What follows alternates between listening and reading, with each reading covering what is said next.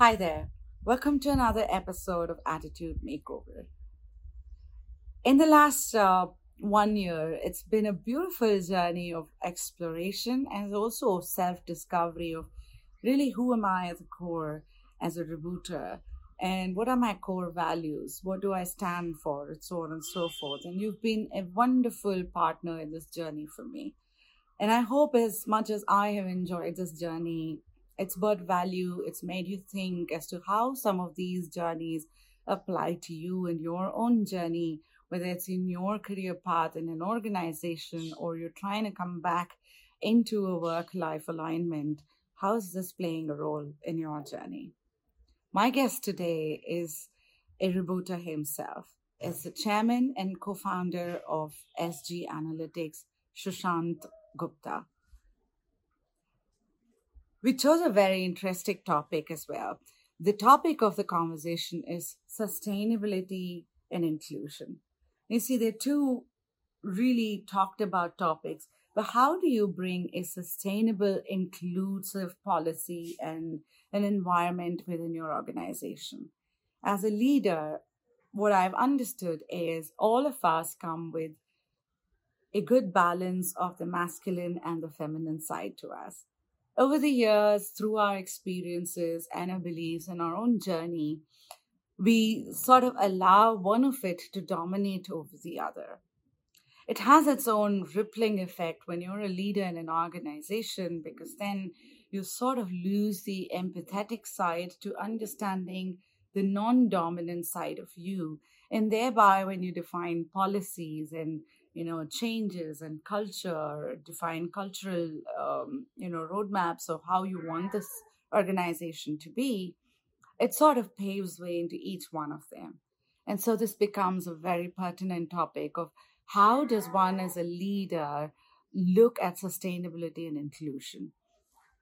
This takes us through wonderful conversations around conflict management, around understanding both sides of the story, walking the talk, creating balance. How do you build a community? How do you build a space where everyone feels safe and cared for, and thereby there's an increase in innovation, productivity, collaboration, and in general, a very safe space for one to operate on. This and a lot more is what we talk about in this week's conversation with Sushant Gupta in our topic, sustainability and inclusion. As always, I hope you like this conversation.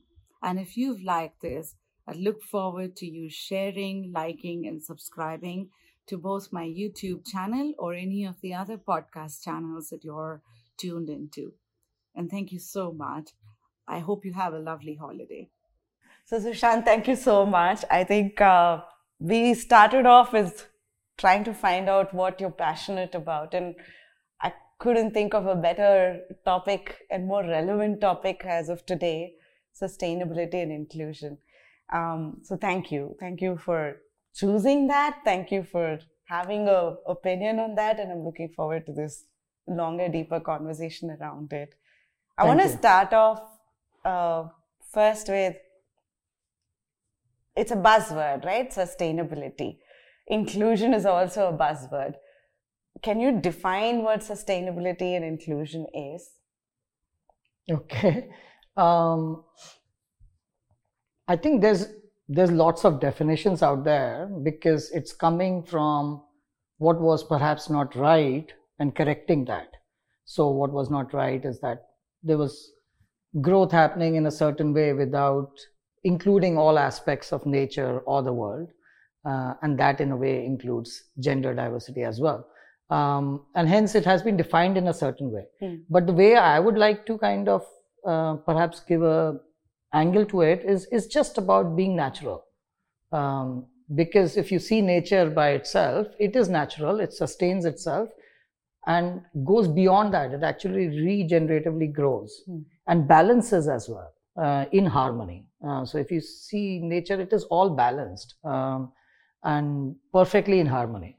And it includes, it's all about inclusion. And there's no, like you don't see in a forest, a very manicured forest, for example. All kinds of trees are there, all kinds of plants are there, bushes, They all kinds, coexist. they coexist. So that is, for me, the better form of sustainability and inclusion. And I think in a lot of ways, the AI space has a huge impact on or contribution to how we can make this possible as well, isn't it? Should be. Again, my view is slightly different, is in the sense that no space can, it's the thought process which goes behind it, which makes anything happen. No tool can help us, no KPIs can help us, no technology can help us. It is the mindset which applied will take us back to being in a regenerative, thriving form. So first is the mindset, and then the tools come in to actually help you with the process. Exactly. So tools by themselves cannot be the solution. They have to be used for it to happen. So Sushant, I always start my conversation with my guest by really getting to know who my guest is, for the audience to really connect with the guest. But I want you to strip off the CEO title and all the others to just go to who is Sushant and why is this so deeply passionate as a topic for you? Why is sustainability and inclusion? It's a marriage of these two that you believe in. And I think it's a beautiful topic to get into. But why is there passion around that? So if you can spend some time telling about you, but stripping off the titles and everything else. Sure. So, if we all think from, whenever we go within ourselves and think deeply, anything that we've done in life is only to feel complete and happiness inside. We may have given it physical manifestations on the outside. I want to have this degree, I want to get into IIT, I want to get into this company, McKinsey, whatever the case might be, or SG Analytics even. But it always was for the purpose of achieving something inside. That is a given. We all know that by now. And if means through initially, maybe in early stages of life, we didn't know that. And I must confess that I definitely didn't. But in the last 4 to 5 or 7 years around, that has become the focus. And that has become the realization as well. So then you realize that there is absolutely no difference between you or anybody else in the world. And it includes really anybody else. And you start observing people, you realize that the only thing everyone is seeking is internal happiness. So you are also seeking the same thing. It's just that because of the different exposures, different countries, different opportunities, you seek it through different means. So once that is clear, then the titles are off anyway. So whether you're chairman or CEO or VP business development of this company, that company, it's off. And you realize that that's off. That is only a means. So once that is clear, then the true, you become aware of your true self. And now you're using whatever occupation you have, whether you're a business person or a employed somewhere, or you are in hospitality or creative industry, that is only a means towards feeling that completeness inside. So now once that is clear, I am clear what I am, and in my view, I am in this journey. Where I am in this journey, perhaps I would say around, if I was to, my aspiration is obviously huge in this journey, that I achieve a state of complete bliss all the time. Where am I today? Maybe 5 to 10% there, if I'm giving myself very high marks. But that's the journey. And in this journey, it's very important to be aware and to be very open with oneself and with others. It's also about introspective, being able to introspect as well, isn't it? Totally. And that starts with just being totally kind of open, as you said. And you can only be open when you, so many times, situations happen during the day because you're playing your game. Your game might be business or whatever else. And you get sucked into things True. And it's very important to kind of sit back after that event and just to look at it at a different level, maybe not within yourself, but outside of yourself. And then you're able to observe that, oh, this is how I behaved, and this is what happened inside me. These are the emotions which came inside me, and that is why this responses came, and how things could have been different. And that's so introspection is the first step towards improvement. Now, I think for the last 25 years, when you're working in a corporate space, identity and individuality sort of become pivotal. Yeah. And identity is associated with either the company or the title or Yeah. the job that you're playing. And individuality is where a certain personality Yeah. sort of comes in. But what you're talking about is going deeper into character and then seeing, is a reflection of my personality that I'm putting out there aligned with my character, and sort of making those adjustments constant. That's where you're saying Yes. it's 5% in Yes. the journey. I want to understand, where did you start? Where were you when you started? I probably was minus 90% when I started. So a lot of progress has happened in the last 3 to 4 years. Most of it in the last 3 to 4 years with the onset of COVID. So it has been tragic for many people, and I acknowledge that. But it came as a blessing for me and my family, because we really got a chance to look deeper within ourselves. And that's where most of the progress happened. And of course, we came in touch with the spiritual guru, who also became our business coach. So everything got integrated well. And I'm blessed to be surrounded by in a family where everyone is into the same journey, and everyone used to ask these hard questions of me, but they would normally be bounced off with my veneer of masculine sheen up, which I used to have before. So I have 2 daughters and a lovely wife, and they were never really comfortable with me.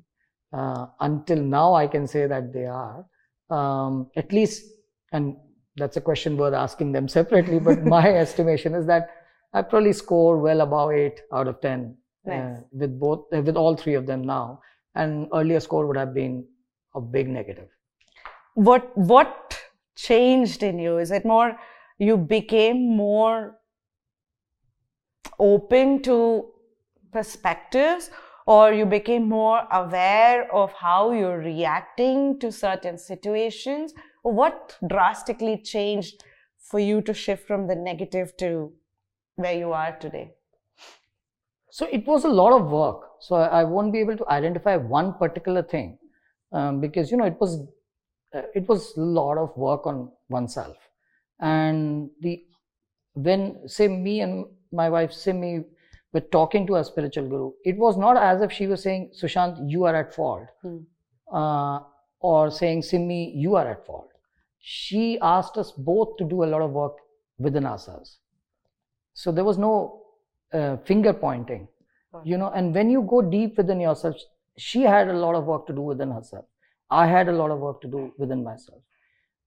So she perhaps tapped into her empowerment, her dignity, which she had lost in the process of just serving others. And I tapped into my femininity, which I had lost in the process of achievements. So I think the 2 main things, if I may say, were these aspects. But within that, there was a lot of deep work which we went on to do and continue to do in this journey. I want to understand, because that's where we're headed towards, right? I want to understand, when you talk about femininity, what are aspects of femininity you discovered in this journey? And it's important because we're talking about a family setup, but you're also a leader. You're also in a community. And so this sort of percolates or has rippling effects everywhere else as well, right? So I want to understand, how did that change from total masculinity or wherever you were in that gradation of masculinity to understanding the feminine side of things, and thereby maneuvering or creating that balance in yourself? How did how did you go about? I mean, because I think it's all in there, so every person comes complete. So it's not as if I don't have femininity inside me, or you don't have the masculine inside you. yes. We all are coming complete. We're just in different bodies for a certain role play as a body function, but otherwise we are complete inside. But since childhood, we are kind of conditioned to become so much in tune with just the physical self that we become overly the inside is lost in that journey in that conditioning. So compassion, for example, is there with everyone. Inclusiveness is there in everyone, and these are very understanding, empathy. These are so-called feminine traits, but they're there in everyone. And so it's just that we don't tap into it. Dignity for oneself is also there, but the women sometimes forget about that and lose their dignity because they are so much driven by the feminine drive to keep serving others and pleasing others, that they forget that they have to care for themselves as well. A man, if you see, there's a dining table, if men, when they eat amongst men, they all just serve themselves first. Straight away. You'll never see them serving somebody else. But when a woman is there, she'll always serve others. And when men and women there, then men get the idea, we are also, it would be nice to serve others. True. So it's there. It's just about tapping it. And probably the one thing which helps you tap into it is vulnerability. Is kind of, that is the shield which most of us, or the magic box which we don't open up. So we keep ourselves so when men hang out with each other and they ask, how's it going? Everyone will say, it's going great. Job, fantastic. Family, no issues. Bacche kaise kar rahe hain? Sab achhe kar rahe hain. Everything is fine. Women, they hang out with each other. Within 10 minutes, they tell their entire life story, which is quite amazing. So they are ready to be vulnerable so much more quickly. So they're connected with the truth far more than, say, the men are in general. But when men open up and they talk openly, then everything comes out, and that's when the journey really starts. I'm really fascinated with this whole idea of power of an individual coming together when you bring the masculine and the feminine together. But it's not an easy journey. No. Not everybody can have a guru either, a spiritual guru. So, but I've seen this, like, for example, to your point, as women, whether it's at home or even at work, if the culture is such that, your opinions are sort of brushed aside, or like, there's no atmosphere to express. Right? Then that's it. We go back because we, as humans, as Indians mostly, we avoid conflicts by nature itself. Absolutely. So you step back, and by nature, women sort of just step back and they avoid conflicts. So what you're saying is actually embarking on this journey, constantly balancing. For women also, as important as men. It's not just the feminine side. Get acquainted with your masculine side and see where the balance is. Stand up for yourself, talk about things. But for men, it's also about be more vulnerable, be more open, introspect. Is that the journey of consciously going through a balance? It is. And there are many tools available, and just making sure that not only you are heard, but you are hearing others is the best way to start. I think that balance, as in sales, for example, and men do it very well when they are in sales positions. They say that 70% of the time if the client is speaking, then you've had a good sales meeting. But they forget that in their normal life. They do that sales part, they use it as a tool, and then after that, they forget about it. But all it takes is, so the tools are all available just to start listening to start with. If you start listening, you're giving everyone the space to express.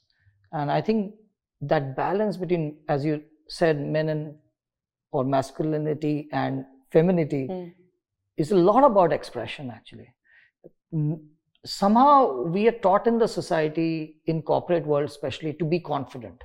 Yeah. Even if we are not right, just sound confident. Yeah. There are many leaders, political leaders as well, who sound very confident, but they don't have any idea what they're doing.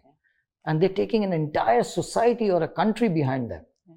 And they all follow just because this person is sounding confident. But they follow the wrong path. Yeah. So same in companies.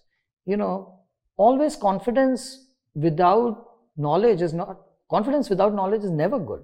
Zero. So it's always okay to say, I don't know, so that you can first explore what is the truth together in consultation and collaboration. And then as a leader, represent the truth. A true leader will always be followed. A true leader will not be followed just for the confidence. A true leader will be followed because they're representing a great initiative and presenting a great vision for the future, which others are probably not able to see completely. But they're able to take a good grasp of the situation and then visualize how it can be projected in the future. And that cannot happen unless you are in collaborative approach to take views. Yeah.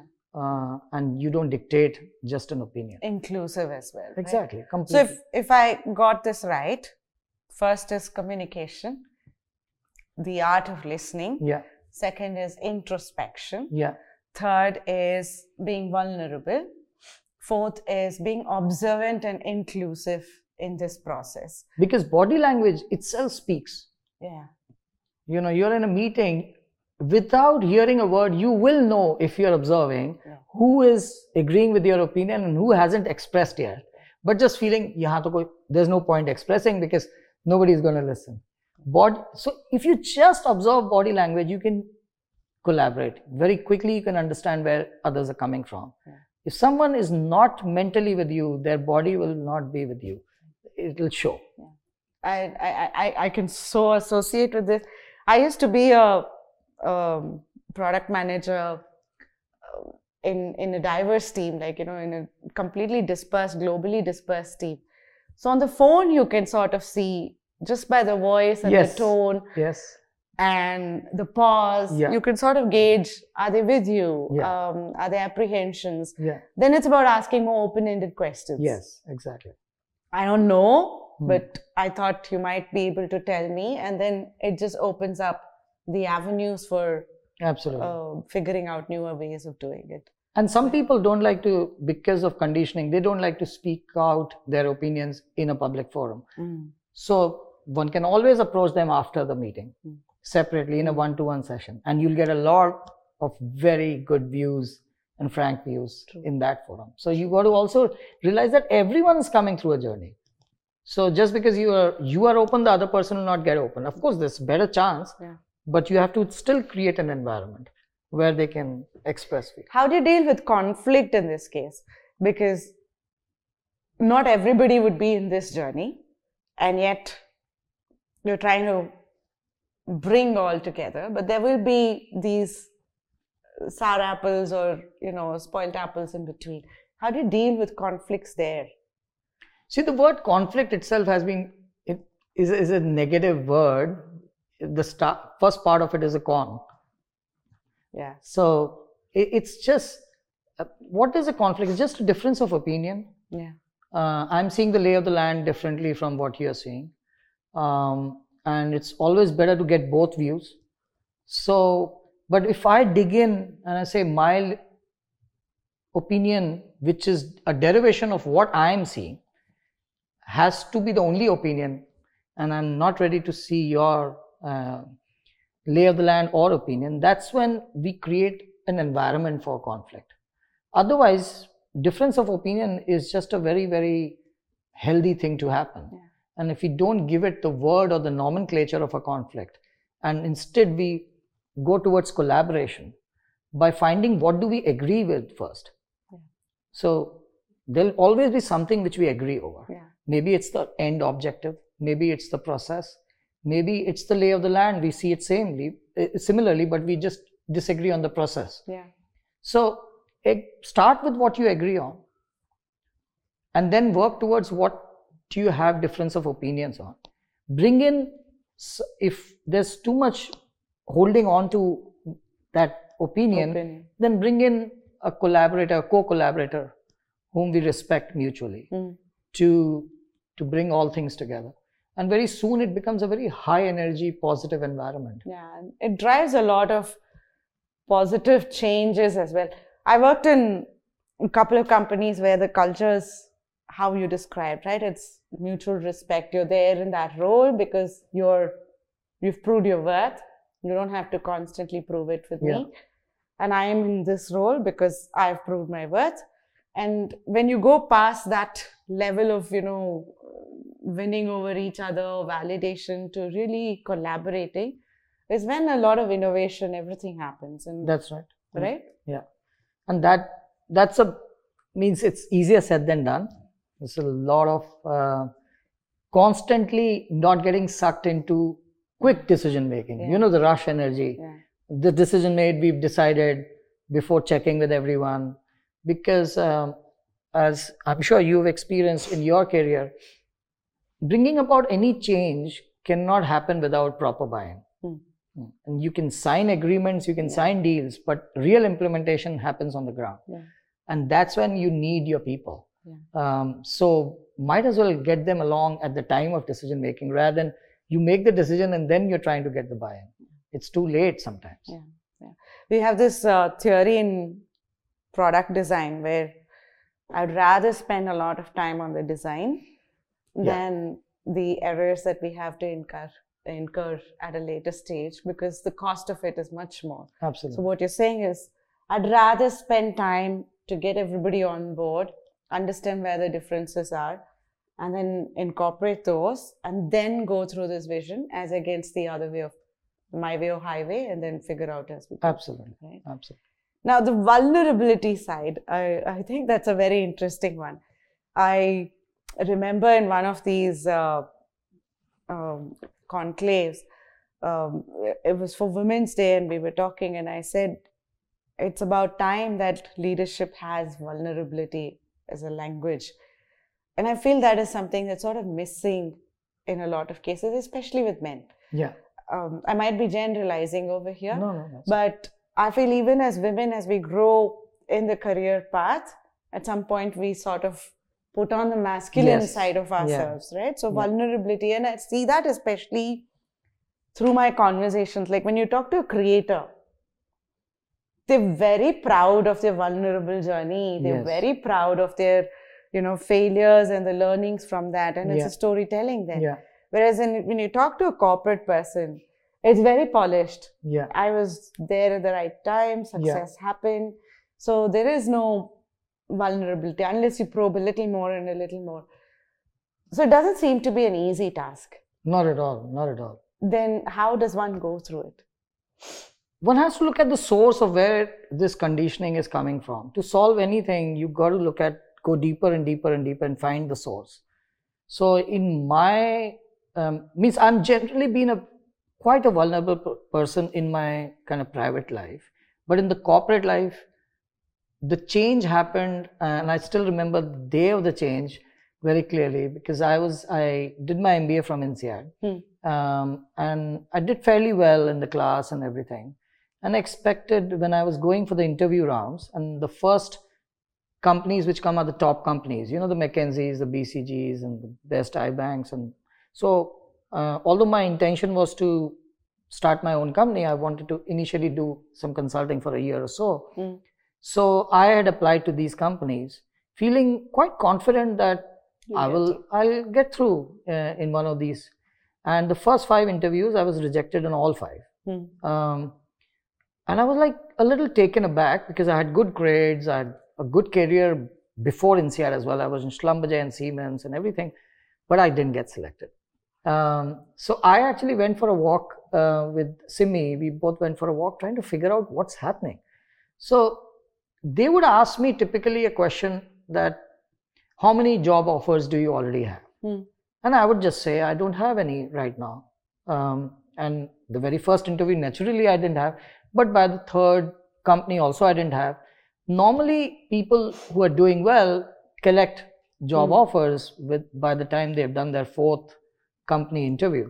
So I used to just tell the truth as it is, that I don't have. And second thing I would also tell them, which was wrong from a interview part, is like, I was like, they would ask me, what are your career plans and everything. I would tell them that, look, I want to work for a couple of years and then I want to start my own company.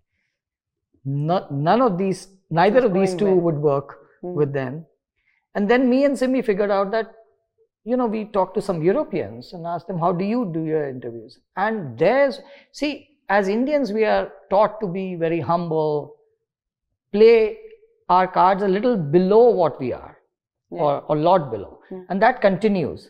But the Western world is very much about confidence, about projecting yourself, and many right things about that.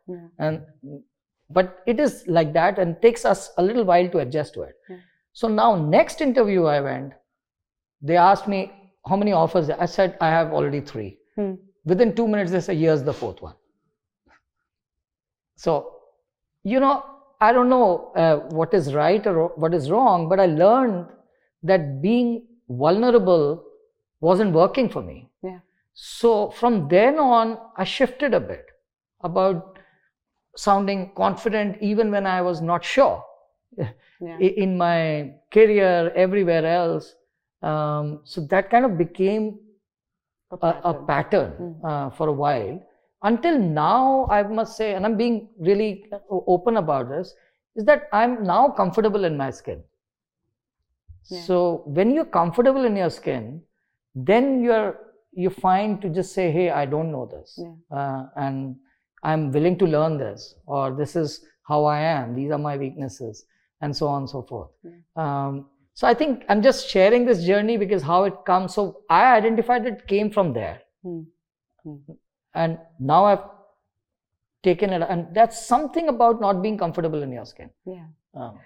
Skin meaning nothing to do with color or anything, and just not being comfortable in yourself. In person. I have a counter question. I'm with you so far, right? I'm totally with you. But here's my thing, like, let's say I'm a 35-year-old working in one of these companies, and I'm going through this transformation journey. Now, I'm going through a change. I'm willing to be vulnerable. But you're not willing to be, you're not there as an organization, as a culture. You're not there. How do I find the balance there? Because if I show my vulnerability, you're going to judge me as it's about weekend. Right? If I don't show it, then I'm conflicting with my own journey over here. And it's like a very conflicting space to be in. How do you balance it? It's a good question, and I have to think a live answer to this. If I were you, my advice would be, just as much as you project your vulnerability when required, also project your strengths.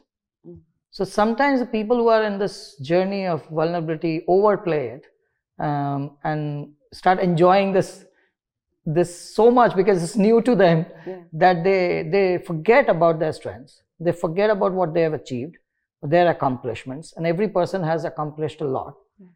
Every person, actually every. Means irrespective of the CVs, if you really go deep, they've accomplished a lot. What their accomplishments are may not be relevant for that job, but accomplishments nevertheless. So find and join a company where at least your accomplishments have a good fitment and they can be used, and your vulnerabilities get a place to get worked on. And it's not necessary to pick every job that you interview for. I think interview is mutual.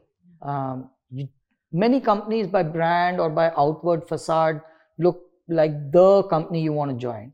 But ultimately you're joining people and culture. Only then you'll flourish. Because as they say, when people leave companies, 50% of the time they're leaving their managers. They're not leaving the companies. So when you know that, then it's better to find the culture in the company and find the best fit, where not only your vulnerabilities will get a space to, be worked on, but also your strengths can be utilized for yourself and for the company.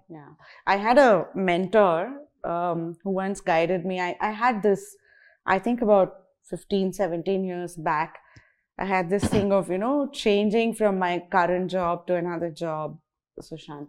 And I had this constant question of, how do I decide where to change?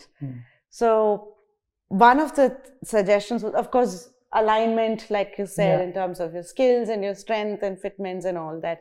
But more important, once you find a good fitment of all of this, the most important thing that I was given as an advice is choose your manager. To that point, I think we don't interview the manager. We don't. Right? There's more a one-way interview process of who are you, why this job, and think what's your aspirations. We don't go back to ask, who are you? What do you do on weekends? What's your life like? Like if you are a workaholic and I'm a mother of 2 kids coming over here, I'm just doomed because you will just be working. There is no balance. Then I'll have to figure out how to sort of maintain that balance. Exactly. Is that something that's the right way in your experience that you've figured in the last 5 to 6 years that you've been going through this transformation?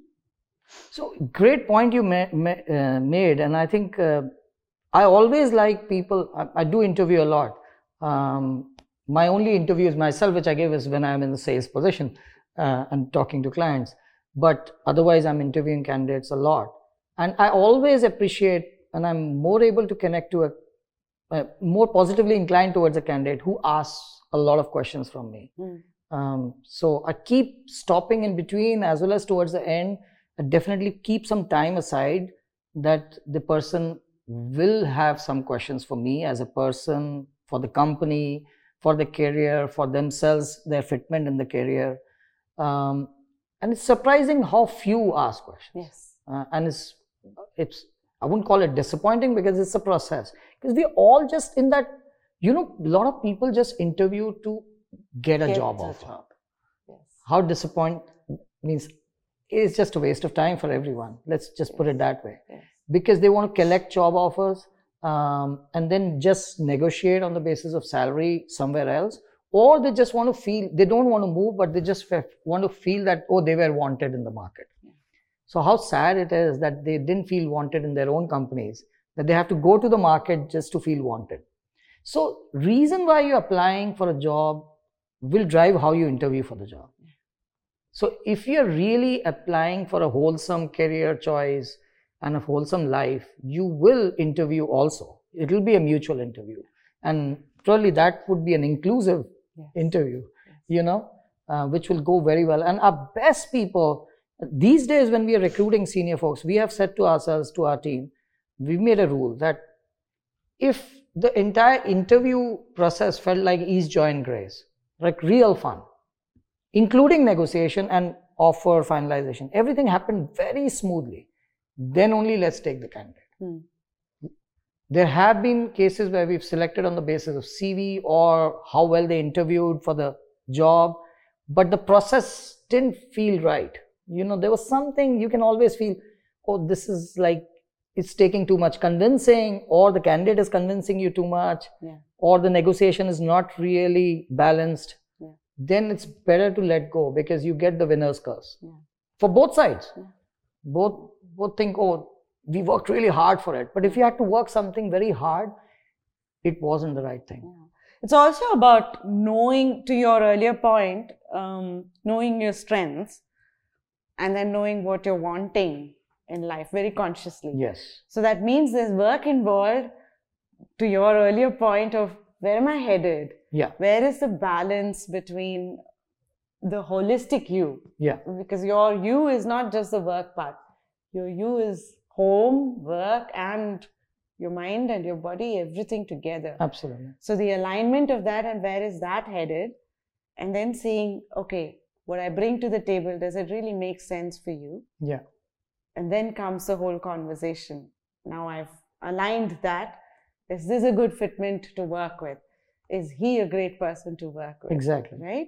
And I think we can, as people who are interviewing, we can help that person think like that also. Because they may come to the interview just thinking, I have to just crack this interview and get a job offer. But if you are very open and you're asking them more holistic questions, they open up. And that's when they may also realize that, wow, this is a perfect fit for me, or this is not a great fit. Yeah. And that's the candidate you want. That's the conversation you want, really. So I think the onus lies on both sides, because this is not a new, one-sided thing. Yeah, and it is a new thing in a way. The standard practice is, let's crack the interview. Yeah. Let's just answer what they need to hear. I think I want to go deeper, but I'll deviate and come back to this. When you go through these interview processes, you're actually talking about two things. One is the work you do on yourself to be aware of who you are. The other is, as an organization, whoever is coming on board needs to come into this philosophy. Yeah. Come on board with this philosophy. I'll start at home, right? Because at a work front, you have different age groups coming. That's right. You have youngsters who are just out of college. You have more senior people. You have super senior people. Yeah. And these days, you have also the bracket of, the 35 to 50-year-olds. That's right. Culturally, we grew up differently. Yeah. Our mindset is very different. That's right. Vulnerability is not a conversation in many bands over here. Whereas on the early stages, like the 18 to 25, it's like right there. Yeah. So I want to zoom into a home, because a home is where you've got a good mix of this. How do you balance this? How do you balance this with your parents, to your siblings, to your spouse, to your children? Because that could be a great playground to actually experiment. Yeah. So, no, I think you brought up a very important point about this different age groups. At least my observation is that all three are quite different in their approaches towards life, or what they went through. Yeah. So my age group, which is 50 plus, was conditioned at very young age for an achievement perspective. Net worth, men were conditioned to have as many relationships with women, and then only they were famous. Really? Yeah, means that's what the talk in college is like, how many girlfriends does he have? Yeah. That kind of thing, So a lot of achievement focus and possession focus. Yeah. Then I think if you contrast it with the people who are between 18 to 25 or 20, even 30, this is what I would say is the Satyug generation, which is like they are grounded in inclusion. They don't even think gender. So you don't even have to tell them about gender equality or anything. They don't know anything different. And men, women, both. I'm saying that very consciously. And their whole nature, inclusion, everything is very natural to them. And they are not so much about net worth and achievement. Of course, they also love a good life and all of that, but they want to do it holistically. And then there is this middle generation caught between the middle, which kind of grew up like us, but very soon realized that, oh, this is not really what we want or what we are about. And they are becoming more and more like the generation behind them. So they are becoming more conscious. So they are starting this journey. While our generation is a little bit of in denial or shock that whole life we lived this model, and now somebody is telling us that, this is not right. What do you mean it's not right? This is the only way it works. I'm telling you, this is the way it works. Look at me, how hard I worked in my life, and this is where I reached, and you should work equally hard. So hard thing is always inside their inside their words or vocabulary. Whereas the youngest generation doesn't want to make anything hard. I see bringing it into the family context. With my children, they are definitely anchored in all the aspects of inclusion, total holistic approach towards life.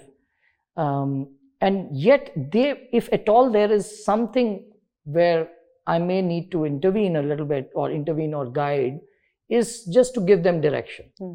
It's more about, can they find the direction? So I'm finding that the contrast between them and us is, while we took direction just basis of whatever was the majority opinion, So if everyone said engineer, we became engineer. We didn't ever ask ourselves, do I really like to work with my hands? Probably in many cases the answer was no, but no. Engineering was the thing to do. So we went with consensus or majority opinion or whatever our parents told.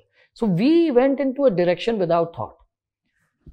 Their challenge is they are thinking a lot, but they're not finding the direction because they want everything to be complete before they take a direction.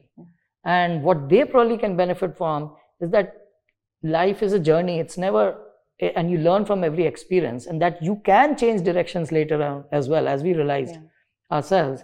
They're thinking, oh, if we commit. So they have a commitment issue. We didn't have any commitment issues because we were committed to wealth. So nothing else mattered. We had no commitment issues.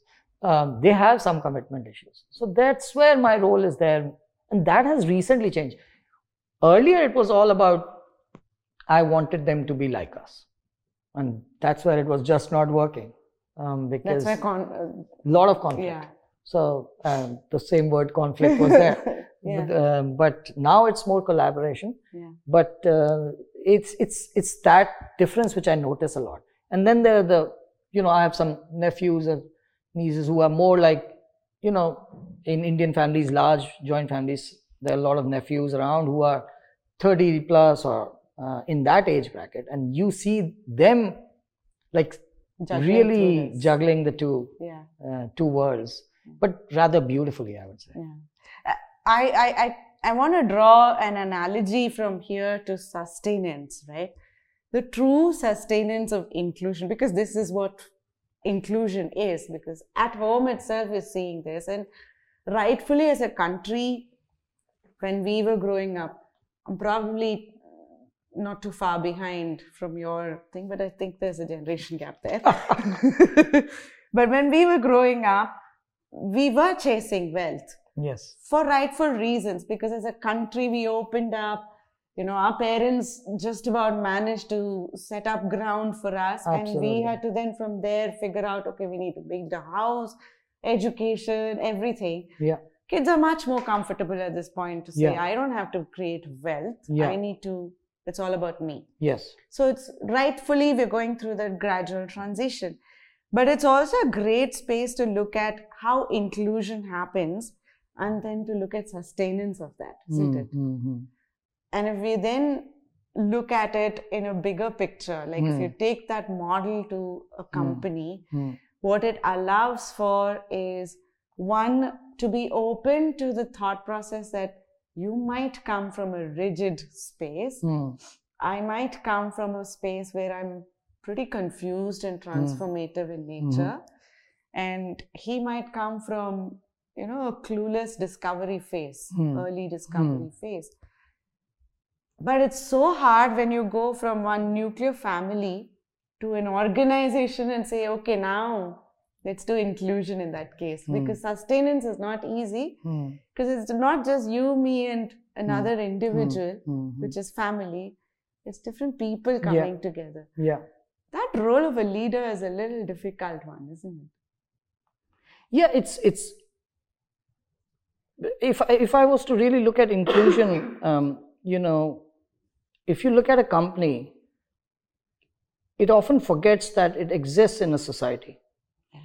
And it taps all its talent and its energy from that very society. It starts actually feeling as if it's an individual just thriving in itself and by itself. That's not true. Every person that we hire is actually educated in various families across the world, provided the shelter of homes, of a good grooming, good bringing up, good values in a country, whichever has been the choice of the country or the family. So if you start actually, and my daughter said this, is that, to an earlier question also, she had asked me around 5 years back, the same question which you had asked, that, Papa, if I take SG Analytics out of your life, what will you be? And 5 years back, I actually answered back that I don't know. But today, I know, because I've included a lot more into my life than just SGA. Similarly, a company has to understand that it is existing or even surviving because of inclusion only. There is connection. There's a lot of connection. And once you start seeing all these connections, the way to run a company and way to run the organization changes completely. Even the client relationship with your clients can remarkably change. If you start including your clients, not just as people who pay you money for your work, but in the build-up process. In the build-up process, in becoming a stakeholder as part of the growth of your own firm. They have a lot to contribute. The employees have a lot to contribute. Their families, their spouses, their children, and you can just create larger and larger communities. So yes, I would like to say whether it's difficult or easy, but it's a different process. And anything looks difficult because it's different, because we are not used to it. Perhaps it will be much more easier way to run a company rather than difficult if we just started adopting that path.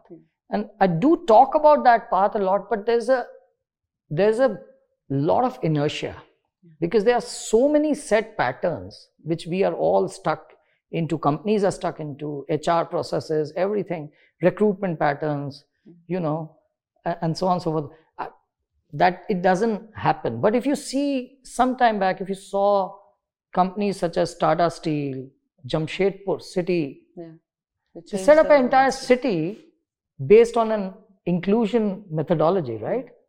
Bokra steel plant, again, coal mining industry. My dad was in the coal mining industry, and we used to live always in communities. Colonies. It was such a beautiful childhood I had, thanks to lovely parents that I have, and this colony life. You just went into each other's houses, you studied together, you clarified doubts together, you ate in each other's houses. That came because somehow the mining industry saw its people as a community, not just, they didn't see just my father as an employee, they saw his family as a stakeholder. So if we, and my wife has been, actually, it's an interesting point you said, because Simi has been saying that since the start of SGA, that we should have a community approach, we should have our own colony, or our, where everyone from SGA family lives together and they hang out with each other, and how easy recruitment would become, how easy retention would become. And you don't normally quit when you've got deeper, meaningful friendship and relationships in your office, right? My dad didn't quit any job. And they had a wonderful life. It was not as if they didn't achieve much. I'm not saying one doesn't have to quit at all or change jobs, but if you look at the frequency at which people are changing jobs, these days, is it really giving them meaning? They have to ask that question themselves. One question I wanted to probe a little more there, Sushant, is as a seller, when I was doing sales, it's all about customer experience. It's all about revenue. It's about the growth. But a company cannot grow with just a customer being happy if your employee experience and your employee journey is not taken care of. So what you're saying thereby is, as a leader, it's more a top-down approach than a bottom-up approach. Absolutely. But it's also important to sort of give the same balance between the customer experience to employee experience. 100%. And I think we've learned that over a period of time. We didn't start like that. We as an SG. As an SG, it was always about customer experience. So we had a customer first policy. That's the standard policy for any services company. But it's not the right policy. The policy should be customer first, employee first, society first. All stakeholders are equal. And only then the customer really flourishes. Only then the company really is able to provide the best service. And there have been cases in our company where we have not done that. And we are now changing that. And it takes a lot to change that, I'm telling you, because, you may have to sacrifice revenue in the short term for that. You may have to learn to say no. And I think it's always good to say no, because then when you say yes, you can really do it with joy. And you cannot just work for revenue. So And even the clients, they actually want that. That's the surprising thing. If you dig deep, every client wants that. The client will only exploit you as far as you want them to exploit you. I love that. Wow. So you stand up for yourself, the client will enjoy that, and they will also flourish, because ultimately good things rub off, and they will also grow because every client is finally a human being. Yeah. So they'll also grow as human beings. You may have a few disagreements, but if you were meant to do things together, you'll grow together. I had this one interview with the math company's founder.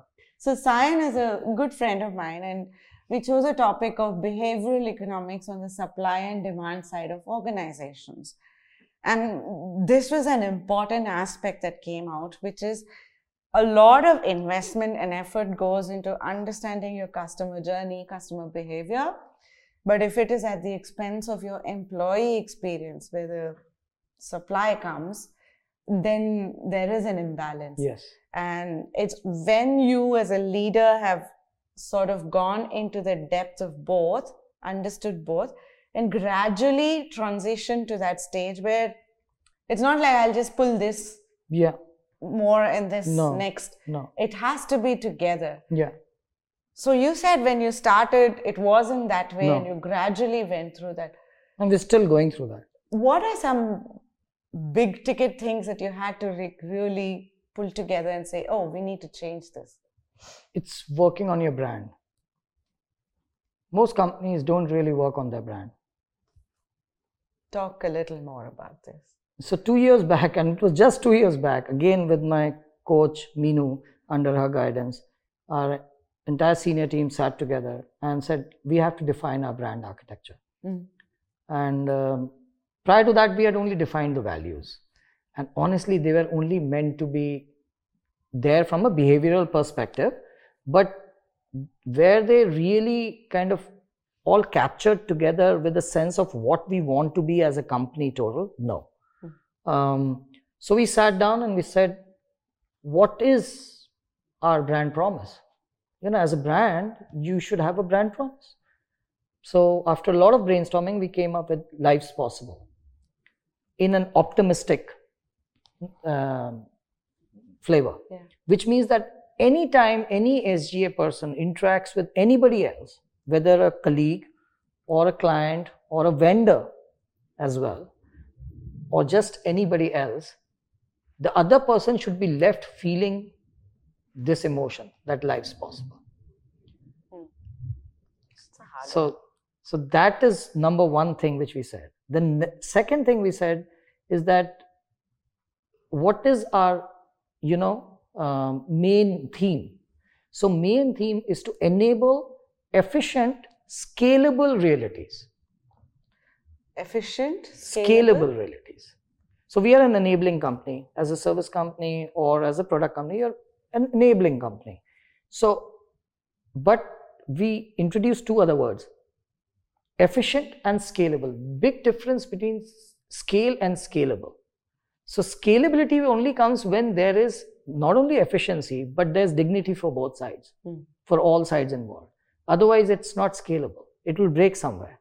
So what you're talking about, respect for the employee, is within that part of scalable. Realities meaning possibilities for the clients, and this should be felt for the employees as well. So they should feel the same, that by joining SGA, that's what they get. So the one thing that you asked, what was that one thing which changed this, is now us going back again and again back to these two statements whenever we are confused for direction of how we should behave, is helping us a lot. But are there times when we don't operate under pressure at all? Of course, we operate under pressure. There are times. But someone amongst the senior team needs to sit back and be the devil's advocate, or be the contrarian, not the devil's advocate. That's again a word I don't believe in, but it comes so easily to your vocabulary. That, just make us hold back and say, are we really standing up for ourselves? Are we standing up for our employees? Are we even standing up for our client? All that, when it is in harmony, that's when the perfect scale happens. Where does inclusion come in this? We've talked about so far is about culture, of building this culture of a balance between the demand and supply. We've talked about being vulnerable. We started off with a feminism, a feministic and the masculinity, balance between them. In this process, as you're going through this, what's the role of inclusion? Because so far, this is more like a culture setting of a company. It's okay if you don't have women. It's okay if you don't have the other genders. But I'm probably generalizing here. But I want you to talk about how inclusion really changes the game over here for you.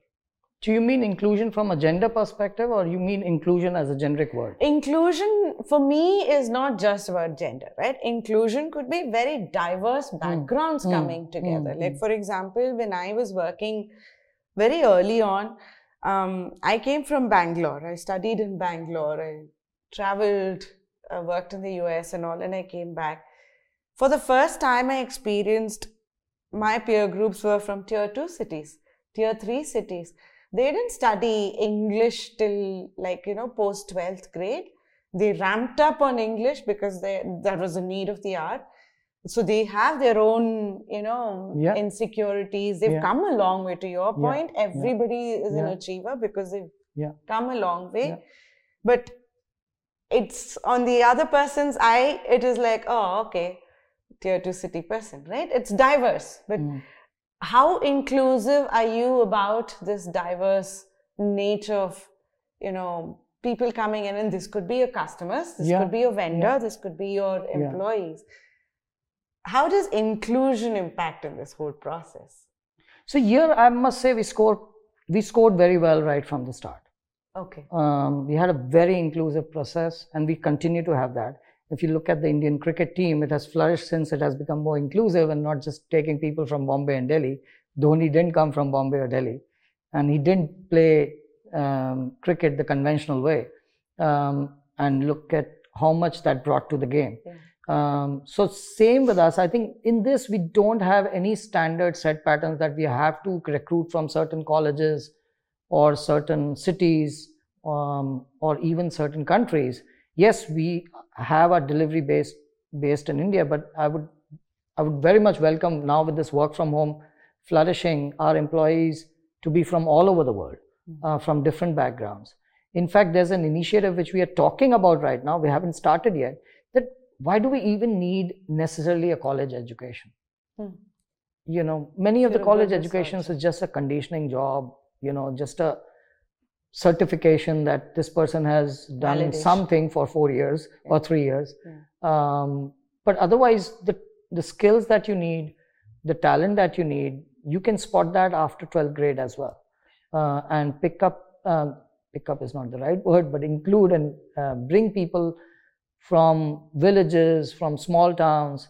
And now small towns are anyway into the loop with this work from home. Now, earlier, before the COVID, probably 90% of our employees were either in Hyderabad or Pune. Now, I would say not more than 60%. Because all the new growth which has happened from cities outside of Pune, from small towns. We just ship them a laptop and they're part of the system. We don't check whether they are from this college or that college. As long as they're part of the, they're ready to be a productive part of the company. So there, I think we've done well, but do we need to do more? Absolutely. And very consciously, because again, what happens is set patterns start getting followed. And somebody needs to constantly keep breaking the patterns. So suppose you got like 20 people from one city, now the format becomes, let's just recruit from this city, and it becomes an easy way of doing things, but not necessarily the right way. So agree to what you're saying. In this aspect, perhaps done a little better, but lot to do. So what you're also saying, Sushant, then is once you've got the brand value and you've got a strategy around it and you go through this, as you onboard new folks into the system, one part of it is, are you following that brand value or do we have to make course corrections? If so, Yeah. aligned with that bigger Yes. vision, how do we go about it? Yeah. The second part, what you're saying is, in order to be more inclusive and sustainable in this process, it's also important that you make course corrections in the way we are hiring, in the way we are interacting, in the way we are communicating, in the way we are collaborating across. So that means every individual, is there a training process that you go through in order to build? It's a tough one, because It's a tough one. see, I can come from Bangalore with a mindset of oi, Yeah. whereas you might come with Yeah. who is she to ask me, Yeah. right? Yeah. The attitude can be so different from Yeah. different backgrounds.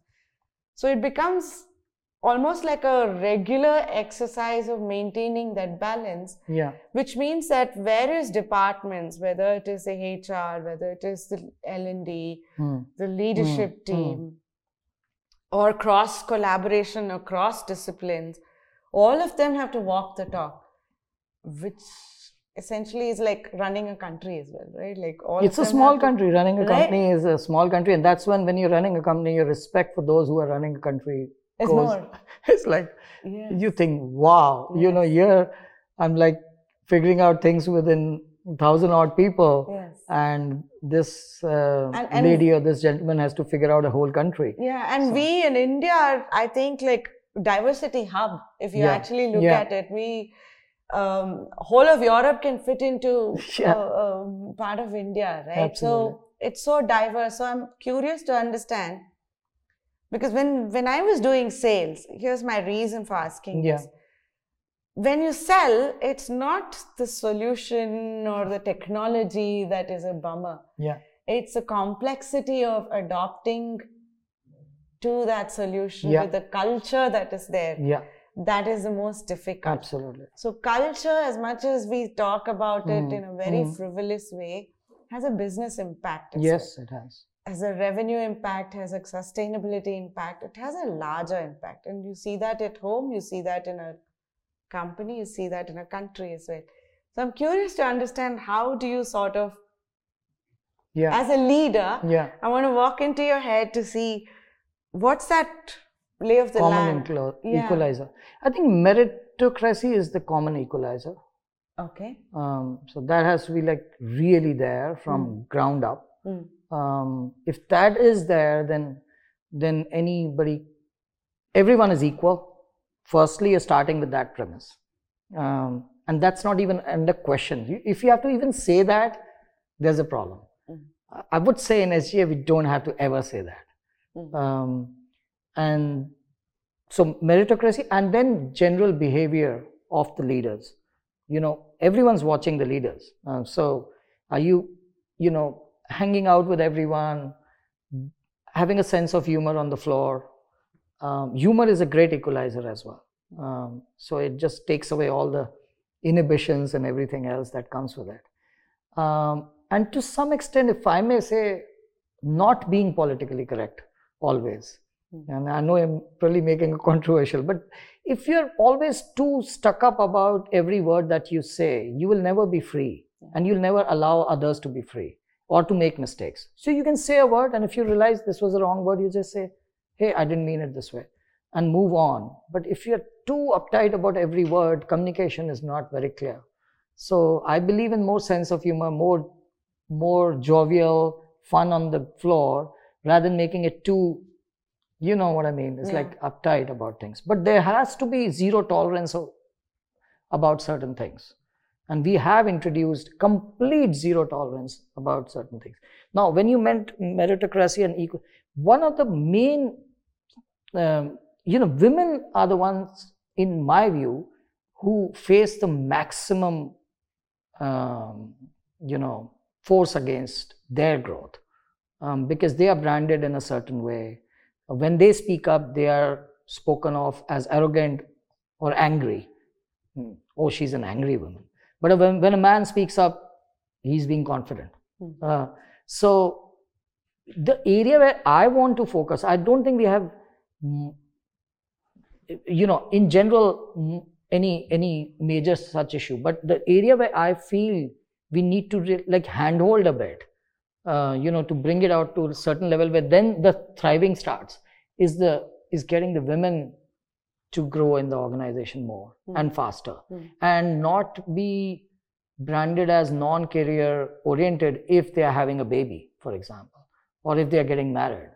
So for example, when you're recruiting a woman, there's always a question floating in the room. If it's a single woman, then when is she going to get married? And if she's going to get married, then she will probably leave the job and she'll go to the city where her husband is. Now, I have found through, and I had the same opinion several years back, but I've looked at data in our company, and the data reveals that the women have the highest retention, far more than men, almost double, because they are not looking for just the next highest salary or the next highest excitement. They're looking for where they belong, where they are heard, where they feel like they can be themselves. And I'm happy to say that in our company, women do feel that, and that's showing in the retention rate. And they've gone through, we've recruited many women who started as single, now are mothers, and we've been with them throughout this journey, and they have been with us, and they feel SGA as their own company. But there's a lot of resistance still, and main resistance is within themselves only, where they don't want to express themselves, and they only think that, oh, this much is enough for me. I'm okay having reached a senior manager position. That's good enough. They don't want to reach, go beyond that. So it's also encouraging them and bringing more women in the overall work stream in our company, and perhaps hiring a few laterally at very senior levels. I think one thing I've observed there, and we were talking about it outside, is so the biological nature of women in the body changes, right? The hormonal changes are really massive and go to 35 to 45. And I feel that understanding of what one goes through there as a woman is sort of missing. Both for women and for the men. And I think it's important for both to understand that. Because to your point, it's not that aspiration fizzles out. It's more, you're going through so much. You think that there's chaos already, and it's like, okay, that's something I don't want to take right now. But having a mechanism or a system in place which allows for that room for this brilliant point. Understanding both from the men's side also, and the women's side will allow for you to start building that leadership, because otherwise it's like bullying in school, right? Totally. Right? There's the loudest voice, there's passive aggressive behavior and all of that. Especially when you're going through the 35 or post your delivery. A woman's journey is very different from a man's. And I think to your point, if we go by that whole philosophy of family, community, company, organization, and country, there's change that is required, and there's masculinity and femininity on both sides at all these stages. For the woman, it probably is being more expressive about what you're going through. And sort of discovering, and accepting it and saying, okay, this is part of the journey. And so I need to be communicating that to create that space for me to be comfortable in. But it's also important for a man in the company to understand what she's going through. And probably in this way also culturally change the role of a father at home as well, isn't it? Totally. What a lovely point, Right? Because I think that's when you bring a true masculine, feminine balance on both sides. And you're really, truly walking the talk. Probably it's a lot of responsibility on an organization as a leader to take, but I think in the long run, there's a bigger impact out of it. Absolutely. For both of them. Actually, it's not a lot of responsibility. It's the right way to do things, because otherwise it just becomes the hard way. And you are excluding 50% of people from understanding them. How can you flourish if you don't understand 50% of the folks in the society? I mean, it's just not possible. So if you move from surviving to thriving mindset, you've got to have this inclusion and this inclusive mindset where you understand women, their journeys, give them the space for them to express and educate you. But honestly, last point you mentioned about the fathers themselves to know that, because everyone in the company is either a father or a mother or a child or a young adult. And people keep saying, and I keep going back to the same thing, is that we don't need to bring up our daughters as sons. We actually need to bring up our sons and for them to understand women and girls better. And if we do that there, then there's no sharp change which needs to happen, because they've understood their sister and the mother already well. So they'll understand women very naturally. But those who haven't, and I'm one of those, for me it was a big change to bring that understanding even. It all came as foreign understanding. Because we were 3 brothers, and my mother was, she's a great mother, but she didn't get a chance to educate us on what women go through or feel like even. Which is the reality of most of India. Most of India, and even many parts of the world, is like a very male-dominated, all the media, titles, everything. If you see cross-section, it's still 90% male-dominated themes. Yes, there are occasional intrusions, which is great, and this intrusion should become a flood more and get much more balanced. Then I think people will be educated. It will be very natural for people to understand. And I agree with you completely that in the long term, absolutely, losing your workforce just because they are going through a different period, not a difficult period necessarily, a different period, where they can be, either they can take some time off or they can be used in a different way, where traveling is not required and more support systems are available for productivity to be there, can give very good long-term returns. So even means ultimately profits will be thriving, which is also an important purpose of a company, if people in the company are thriving. And I think as a leader, it's a great space to see how you're really impacting that at a ground level, right? And that is certain measurements you ought to also introduce in the company. So while we introduce, everything else is there, revenue per employee, KPIs such as EBITDA, profit per customer, revenue per customer, and all of those are there. These are very important things to also introduce as measurements that you do engage with your people to understand how they're feeling about these softer aspects. And I'm lucky that now, having appointed a full leadership team, including a new CEO, I am in the chairman role now. And as the chairman, I would say that is one of my, should be and is my main role, is to see what is the direction that we are heading towards as a culture. And that pulse of the culture I should always have, so that I can, together with my team, make sure that we are on the same page on this in bringing about this change. I do see a larger rippling effect, if I can call it that, Sushant, because when you do this in your organization, your customers are seeing it, your vendors are seeing it, your teams are seeing it, and thereby the rippling effect is in those organizations, in these homes. Absolutely. And so there's a bigger impact when done the right way. But it is not an easy task. It's not, because there are a lot of set patterns and set decision formats which happen, and you don't even get to see all of them. But you got to keep an eye on the ground and see the overall pulse of the organization. Is it moving in that direction? It will take several years to get there, but it will happen. That I'm sure of. Would you then at some point look at, as an organization, am I balanced with the masculinity and femininity side equally? Or how would you look at it from outside to see, is this really working? No, absolutely. I think the measurement criteria that we have put is that everything in the company and by the company should be happening with ease, joy, and grace.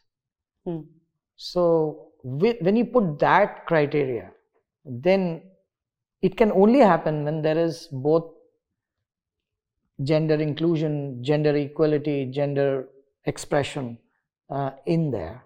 There is not only with gender but with nature as well, where, for very simply put, people should not feel that it's too hard to work here.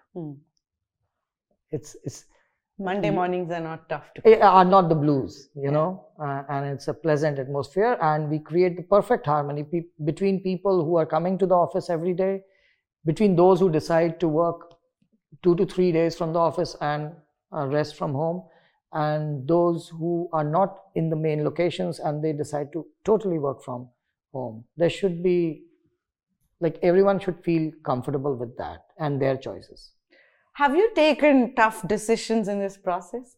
Because all this while we've been talking about being nice, being vulnerable, being open, listening, communicating, all great things.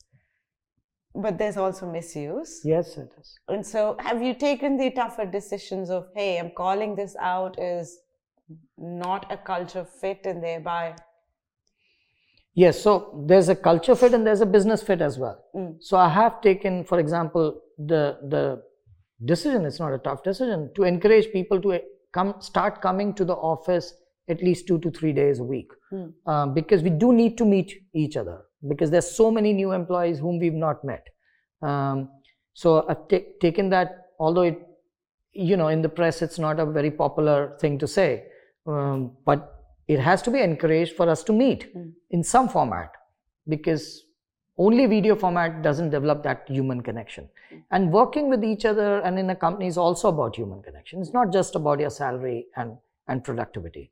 And I would not like to think that every person can be only equated to the KPIs and the salaries. We should know each other. So from that, what we've done is explain the reason. So, and for people who have a long commute, told them that you have an option of obviously only coming 2 to 3 days a week, but choose those 2-3 days, and the rest you can work from home, or whenever you need to work from home, there's always work from home. So that's one area where I have along with the leadership team, we are encouraging people. We're not putting a do this or kind of approach, but encouraging them. The second tough decision, it's again not tough, but came very easily. We have an absolute zero tolerance policy about men speaking in a certain way about women. So there's a zero tolerance there.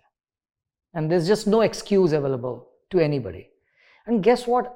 Once this cultural change happened inside a few of us, we didn't even need to communicate it too much. Because the leaders are walking the talk. Yeah. So it became the norm. Means it's not as if we had to scold anybody. I just don't see it happening at all in our company now. And I'm sure that if somebody does make that, what I think is a big mistake, then someone will be there to correct it immediately.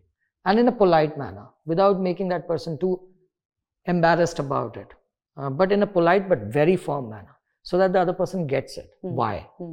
Rather than, oh, what are we talking about? This is the way we talk and all of that.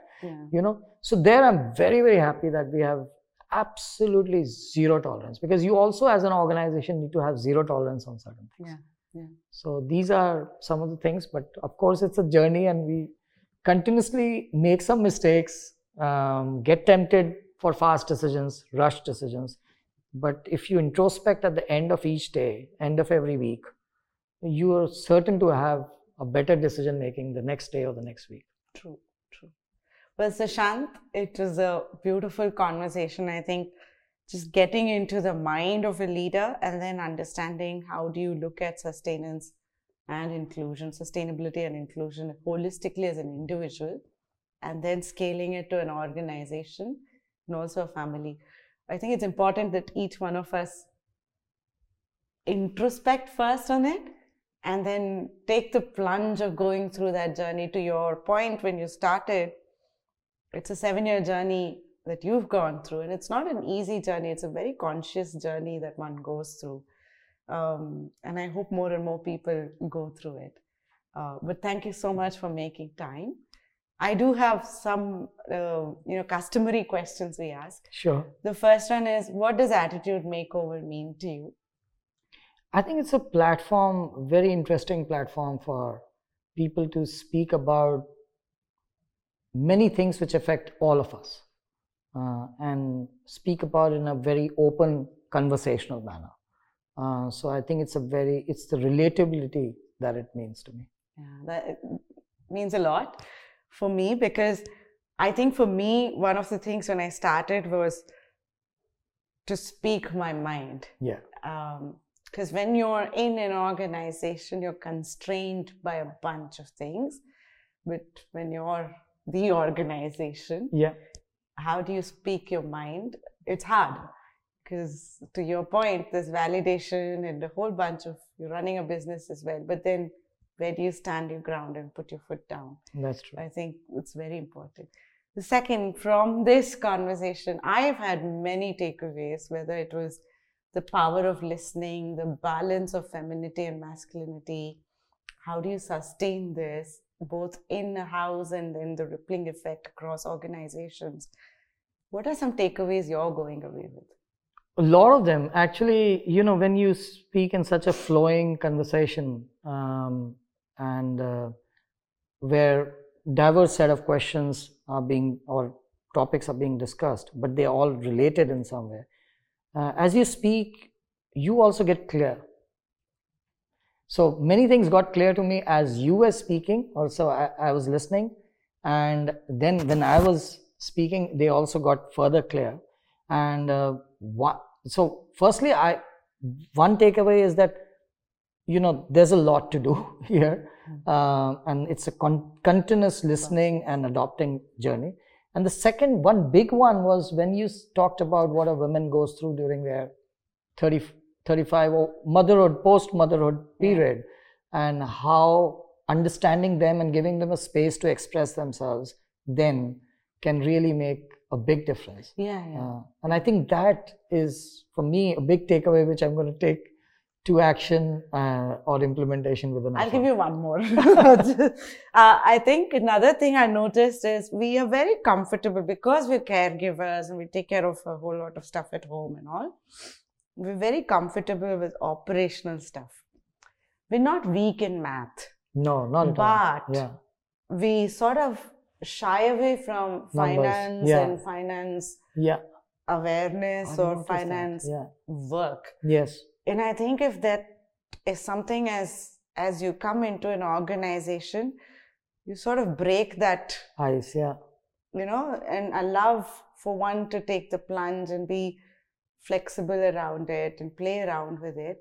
It goes a long way in your career journey, because if you actually look at the 35 plus, when you're becoming leaders, we don't take so much of the money related roles. Yes. We take more of the operational sort of roles. Yeah, people related roles. Right? Yeah. And we're good there. Yeah, very But we're not bad here either. At home, a lot of households are managed by women. Yeah. Entire budgets are managed by women. Yeah. It's just that, to your point, our language to ourselves is, oh, I'm not good at this. Yeah. Right? So it starts with us. Yes. But opening that avenue for that awareness, maybe it is just of how the business model works. Where's the cost? Where's the revenue associated with it? Can you calibrate that? I'll help you initially, but it becomes part of you as you go through it. Then as you build your second and your third layers of leadership, it becomes more clear for the woman as well. It's not like a hard task. So great point you mentioned, and I've experienced that with my own wife and daughters, that they've always been shy of numbers in front of me, because they think, I'm gonna judge them and all of that kind of stuff. But recently, as I've become a better listener and Simi finds more space to speak about even business matters, and increasingly so very openly about business matters, I feel that the insights I get from her are things I could have never thought of. but they don't come in very specific language. The kind of language I'm wanting, I speak. She just speaks a different language, but comes to a brilliant point. She perhaps goes around like this first, but then when she makes the point, it's like it has often been an aha moment for me. Earlier, I would just break her off while she was going like this, or come to the point, and she would just give up and say, I don't want to say anything. But now, since she has the space, she does come to the point, and it is often much more valuable than what I could have done myself. So you're absolutely right. If you just give that space, and even, like you were saying, revenue minus cost is profit. But there are many other formulas of profit also. You can derive through other ways to get to the same profit. Absolutely. But we think, no, it has to come in this format only. It can come in many other formats. So I take that point as a big takeaway. Thanks for reminding me. This was something I learned in my, I think, second job. I took up pre-sales, and sales is all about numbers, and I was like, numbers nahi hoga. But then I realized it's not so bad. I ran a wholesale cigarette showroom while I was working in this company. And when I was running that, this is a Guju family who really took me on board. And it's the size of a metro, this wholesale cigarette showroom. And so you have trucks and inventory management, cash flow, the whole gamut, right? Including customer experience. That's the first time I really experienced it in its totality to understand, it's not so hard. It's just here. It is. But once you go past that, it's easier to maneuver through it. It's still a learning process, and companies have to sort of incorporate different ways of making it interesting. But I think we as women shy away from it completely. Well, look at analytics careers. There's so many women in analytics careers. And they're flourishing. So, this notion that women are not good in maths or anything it's totally wrong. It's totally wrong. Means if you were talking about an analytics career group where mostly women are there, and I know so many women who are leaders in analytics, and they're doing extremely well. So, in fact, I was in an group interview process where somebody questioned this, and the women we were interviewing, she really pushed back and said, "Who said women can't be in analytics?"